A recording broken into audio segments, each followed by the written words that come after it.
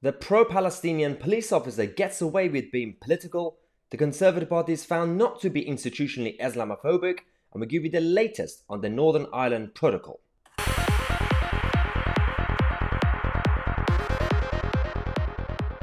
Hello everyone, welcome to today's program. This is going to be quite interesting because we're going to talk about our institutions. Are we systemically racist or not? Or do we actually have systemic problems on the other side? We're being woke, being progressive, and being biased towards one side of the political spectrum. This police officer, a few days ago, last week, during a pro-Palestinian, pro-Hamas and anti-Israel march in London, decided to ignore her own rules as a police officer and decided to join the march and supported a lot of the protesters who were there by shouting "Free Palestine" and, Israel should go, all the usual chants that you've been hearing for some time now. Now, what do you think that happened? Usually, if at work you break the guidelines, you have to answer, you might be suspended, you might lose your job. No, not her. The policewoman who shouted "Free Palestine" at the protest won't get the sack because her colleagues, other police officers who took the knee during the BLM rallies, or I should say riots, last year, didn't face sanctions. Well done, British society and our establishment, for creating a bad precedent, and now certain people are going to get away with a lot of things. This is exactly what I said. When this thing came out last year, when police officers took the knee in London and in Bristol and other places, a lot of people were upset, saying, why should the police take a political stance and why should they even take the knee? They're supposed to be policing our society.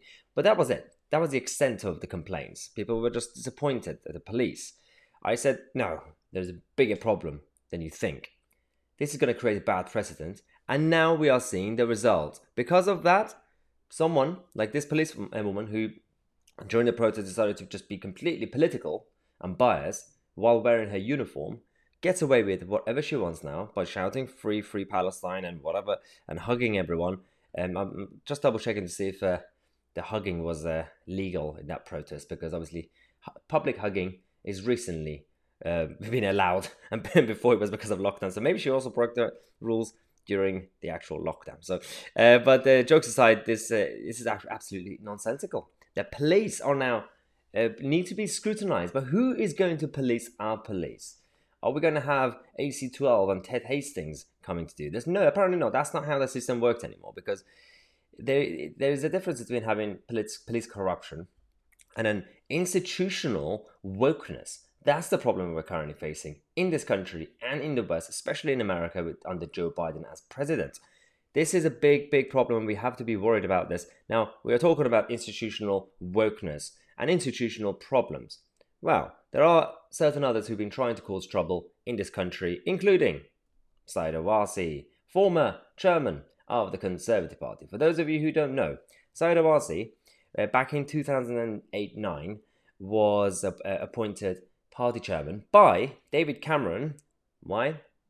Because Saeed Awasi has a different skin color and different gender. So, of course, it was beneficial for the progressive Tories at the time to show the diversity, to show how inclusive the Conservative Party is. Now, of course, the Conservative Party has been reformed massively, has been modernized over the years. And in fact, David Cameron had some sort of impact, but not because of these gimmicks. That's not why it happened. It was happening organically anyway, so thank God for that, when you have actual, real organic progress. But when you have political gimmicks and stunts by appointing someone just because they're a woman and, from somewhere else in terms of background and appearance, of course things will kick off. This woman is not even a conservative. Saeed Awasi should belong to the Labour Party because she's a socialist, her policies are interventionist, and she has been very, very against Brexit anyway. That doesn't mean that she's not a Tory, but the problem is that she's been going around for a few years now, ever since David Cameron left, attacking the Tory party. And now she's a baroness. She's in the House of Lords. She's come out to push this agenda that the Tory party is institutionally Islamophobic, whatever that is. I remember Christopher Hitchens about 12, 13 years ago when he was alive. Christopher Hitchens said, there is a new term that's being thrown around. Be scared of it. Be very afraid. Islamophobia. And he said that they're going to use this term to shut down debate, even if you criticize the religions in general. Now, what they mean by Islamophobia, they're talking about Muslamophobia. If you target individuals who have the faith. Now, if you criticize Islam, just like if you criticize Catholicism, it should be allowed. Religions should be allowed to be scrutinized. Now, they're saying that Saeed Awasi and people like her have been going around saying the Tories are institutionally Islamophobic. So, what happened? An inquiry happened, and it came out, and the result, as usual, nothing was found. No evidence that complaints related to Islam are treated differently from those related to other forms of discrimination. So, that's one. But also, no evidence of attempts to pressure or interfere with the handling of individual complaints was found. No evidence to back up Baroness Wasi's claim of institutional racism within the party. Now, of course, these were the key findings of this report. And at the same time, they have to try their best to find some sort of a balance on the other side. Just like a teacher who gives you all the good feedback, and then they have to also give you some sort of pointers. So they come back with saying a lack of transparency in the complaint process, no time frames for resolution, social media rules aren't widely known or angered. So sure, that's fine. I mean, if that's the standard that we have, and of course we've had 727 of the complaints that were made that were related to anti-Muslim discrimination. And we know why. When I was involved with the Tory Party, when I was younger, we know that a lot of real problems, real complaints, and real corruption that happens, people don't actually complain to the party. Sometimes these problems are so deep that they just feel they can't really tell anyone, and or that they feel like if they tell someone, for example, if it's a bullying complaint, they don't feel that they can go to the party. Whereas a woke comment or anti-woke comment or something that's kind of more emotionally sensitive, that's easy to complain about. And it's so easy for me to like call the police and say someone made a joke about my skin color or my gender, or these are just so easy these days. Whereas if you actually have a real complaint, of course, people don't find it easy to complain to parties. 777 incidents of anti-Muslim comments, not surprised. Now, the whole point of this is that the Tory Party is not institutionally racist or Islamophobic in that sense, because the party are treating all the complaints equally. That's all that matters. And of course, there are individuals within all parties and all parts of society who have different views, and some of them are dodgy. But that doesn't mean that we are institutionally racist. Now, the report also says that the Muslim Council of Britain, who questioned the impartiality of the investigation chair, failed to provide evidence despite being asked on multiple occasions. So why is it with these groups, the Muslim Council of Britain, if they were asked to provide evidence, if they are so sure that they're right, or people like Saeed Awasi, why not provide the evidence? They're still complaining, saying that this is biased, the report is not impartial, but they actually failed to even come back with some sort of evidence. Now, this is a cultural problem, and there's an institutional issue. That's the whole theme of today's show. It's all about systems and institutions.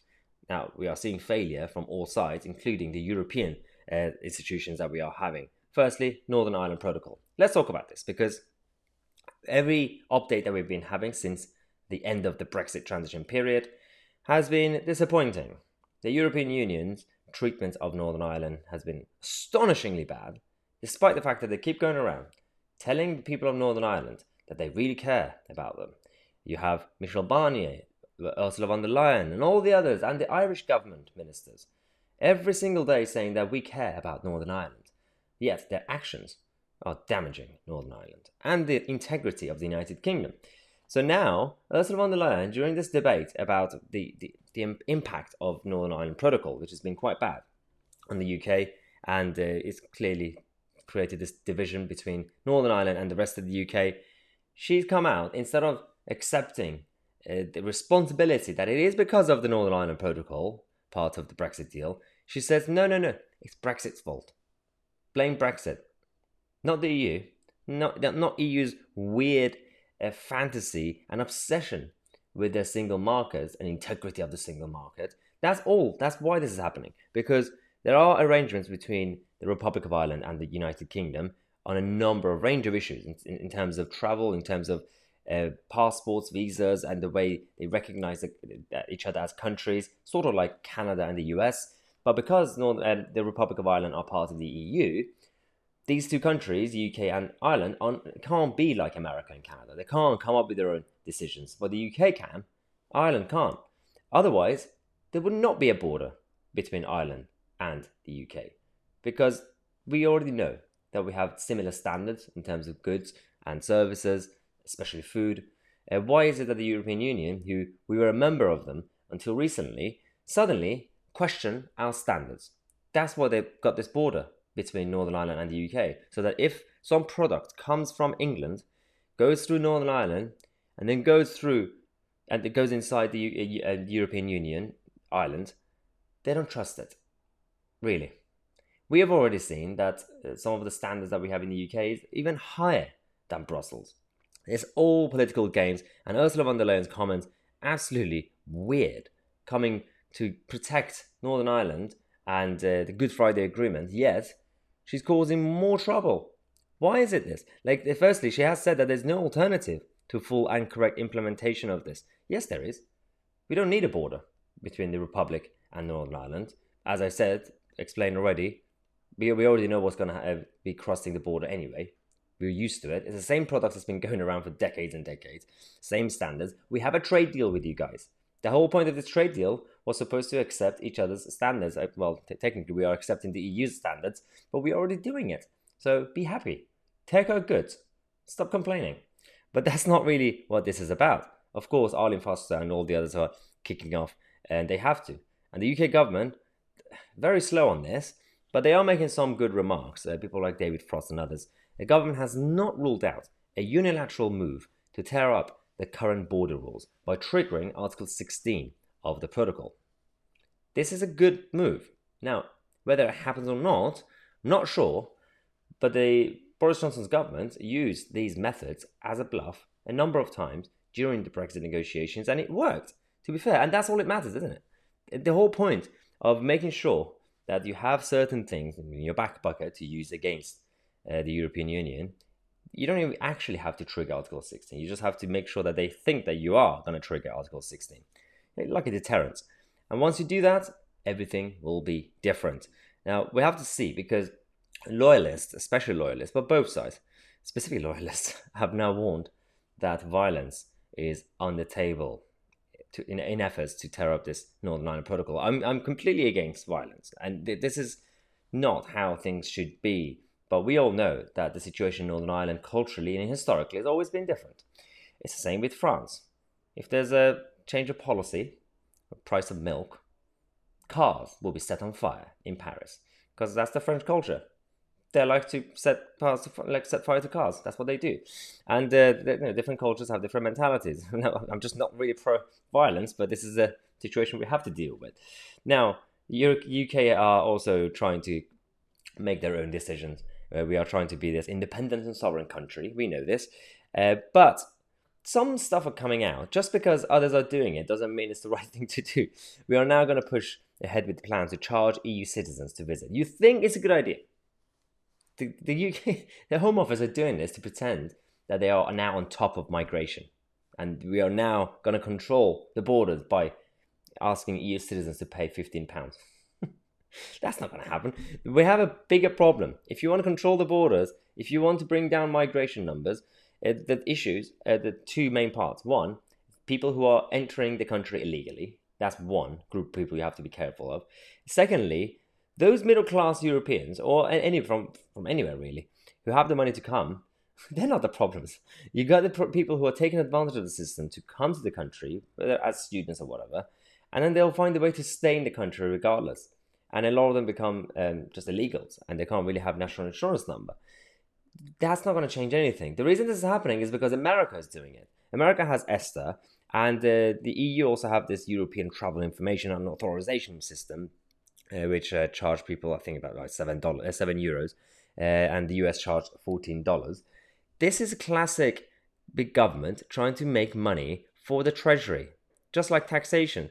Now, I don't mind this because it's not our money. We're making money basically from visitors. All I'm saying is it's just pointless. It's not going to achieve anything. Yeah, it might not be harmful in that sense because it's only probably going to be like £15. Fine. But do not let the Home Office trick you by thinking that this policy is why the UK are now going to control migration. Nothing is going to change. If the UK and the Home Office really want to control our borders, they would do something about Dover and the border force. They would do something about the way we are deporting or not deporting illegal migrants. We need some transparency during this debate. Now, as I said, this is all about the government making money. Luckily, this time, as I said, they're making money from foreign visitors, not us. But they are also coming up with plans to destroy ordinary people's lives. And I am very, very disappointed to announce this next piece of news. Yes, homeowners face gas boiler ban within 14 years, and it could cost thousands to replace them. Now, I'm going to analyze this situation because that's the whole point of this channel. Why is it that when you have the World Economic Forum members, you have all the politicians and the millionaires and the billionaires and the influential figures who get together to come up with global economic policies, but also, apparently these days, global climate change policies, don't really understand ordinary people's, or just real life problems. These idiotic thing that by 2035, we're going to basically get rid of all this. We're going to focus and aim to get to this net zero agenda. This is going to hit a lot of ordinary people, not just working classes and the people at the bottom of society, the poor. It's also going to hit a lot of lower middle classes as well. This is absolutely dangerous. £10,000 it will cost at least to go eco-friendly if you get rid of your boilers. £10,000 that will be paid by the people themselves, not the government. The whole point of this green agenda was that at times, initially, governments and politicians were incentivizing you and businesses to go green. Now they want to punish you. If you don't actually go ahead with this, they are going to come, knock on your door, take £10,000. They'll find a way to take it. I don't know if they can actually take the whole house, but you will be charged £10,000. And this is the weirdest thing I've seen when it comes to this green agenda. I'm absolutely pro environment in a way that I'm pro clean water, clean air. I want to live in a normal place. But this net zero stuff is just idiotic because Greta Thunberg has said that we are going to die in 8 years' time. I think it's 8 years now because I think it was 7 years 2 days ago. I don't know, it keeps changing. But it really doesn't matter because everything goes back to what we've been trying to say about politicians not being in touch with society. And I'm disappointed that Boris Johnson as Prime Minister is falling for this as well. Because despite his flaws, he was always on the right side, ideologically. Steve Baker and Boris Johnson were similar in the past. Steve Baker, at least right now, he's fighting back. He's come out to warn against this move. Of course, it's going to damage consumers and ordinary people and taxpayers. He has told the Daily Mail that the policy elite have persuaded themselves that there's a consensus for net zero without anyone bothering to explain the implications to the public. When people do work out the cost and impact on their lives, there is going to be a huge backlash. They should know this. Why is it that these policies always have to come out and they have to wait for a few months for some sort of backlash and then make a U-turn? Just don't do it. Just don't do it in the first place. Everything goes back to all these institutional problems and out of touch parts of our society. Speaking of out of touch, both parties, Tories and Labour, they don't know what they're doing. So this Indian variant, we have now created hotspots in the country. Government promised us no more lockdowns nationally, no more local lockdowns, but they are creating semi-local lockdowns without calling them local lockdowns. And somehow John Ashworth from the Labour Party is slamming the government. He's saying lockdowns are bad, don't do it. This is the same Ashworth and the same Labour Party who want lockdowns. Right now, they would prefer to have a proper lockdown until 2050. Why? I don't know. But he's come out to actually criticise the government because there are certain areas, Bolton, for example, and Burnley, and especially Hounslow and some other places as well, we've had now been put on this list, the hotspot list. Fascinating, right? I know there's a lot of issues in Leicester, for example, and Bolton, but the numbers are coming down in Bolton as well. Because whether obviously herd immunity has been achieved or is being achieved in terms of technical numbers, pandemic as a whole, the technical term, has now ended according to the World Health Organization and our own government. There's no pandemic now. The virus is there, but pandemic is over. Now we are introducing these local lockdowns without calling them because they're telling people not to travel to these areas. And Jonathan Ashworth from the Labour Party is saying this is a bad idea. But his solution is just more national lockdowns. We have a big problem institutionally. Someone needs to come up and save us from these people. Let's just finish it on some good news. Not good news, guys. Very rare variant has been detected in France. Okay, get ready. Embrace yourselves. More is to come because these politicians are not going to let go until we are fully sick and tired of everything that's been happening. So, this segment of our daily shows and podcasts, I go through the questions that we receive on a daily basis from the full members. The full members, you have the members area, the membership area at the top of the screen. And the first thing you have is a box where you can actually submit questions on a daily basis, and I answer them. So, let's go to the first question, see what we have. We have Tim Hill. Just a quick question, Maya. When is the big meetup happening and where? I would like to get train and hotel booked in advance. I like the new platform, Tim. Thank you so much, Tim, for the support. Yes, if you don't know, guys, we are going to have a big post-lockdown party. I'm just in the middle of organizing it with Lacey and the rest of the team.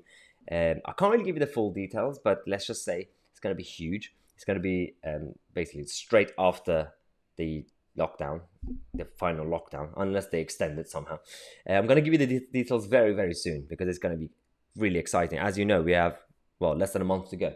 So get ready for the end of June because we're going to organize the best party that you could ever imagine with a number of big names and big guests who are going to come. So I'll let you know. James says, glad to see you back on the air. Thank you. A couple of questions. Oh yes, can I get your daily videos sent to my phone by notification? Yes, notification. It should be set up, but obviously that's the thing. So this site, the whole platform, we need your input and your feedback. So we want to work together, this whole community, to make sure that this is what you want. So any feedback, guys, let me know. The notification should now come back as of tonight or tomorrow. So the videos, when they go live at 6 p.m., you should get an email notification. But if you didn't check your email, if you didn't come, 6 p.m. every day on this page, you can see the podcast and also the video. The weekly newsletters, will they carry on? Yes. So actually, the newsletters that we have for the full members, if you are signing up to this new site, you are automatically also registered to the weekly newsletters, which are sent out to everyone on Sundays. The newsletters are different to the article page that you see, where we obviously update it throughout the day with breaking news and reporting. This is more of an opinion piece. Obviously, we have like a number of kind of articles per week, and you guys could also apply to be contributors. Just send us an email with your piece, and we'll have a look, and we might actually submit it to the next newsletter. Another question from James. Can I promote your site and your videos on a social media? I can't find a button to share them on Facebook or Twitter. The easiest thing to do is to go on the browser at the top, where the address is, the URL, www. Just copy and paste that on any social media platform, and that's the best way you can help us be promoted. Thank you.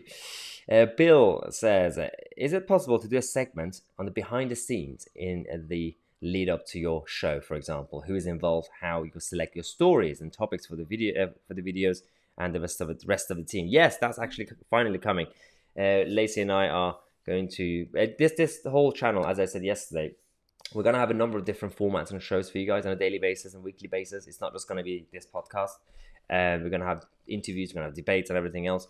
One segment is going to be our vlogs, which is behind the scenes. You can see me and Lacey working and everything else. So it's coming in a few days. Stephen says, actually, yes, Stephen, this question, that's the main one. Now the channel is not as restricted as being on YouTube, is there any plan to have more guests, interviews with more diverse opinions on topics. Yes, Stephen, we are gonna that one of the big segments we're gonna have is the interview section, and I'm gonna get basically everyone from different sides, from left, right, hard right, far left, center, up, down, everywhere, basement. So stay tuned because it's going to be very, very exciting. Thanks again for everyone sending your questions. As I said, if you're a full member of the channel, the membership area, there's a box where you could submit your questions. I'm going to go. I'll see you guys in the next video.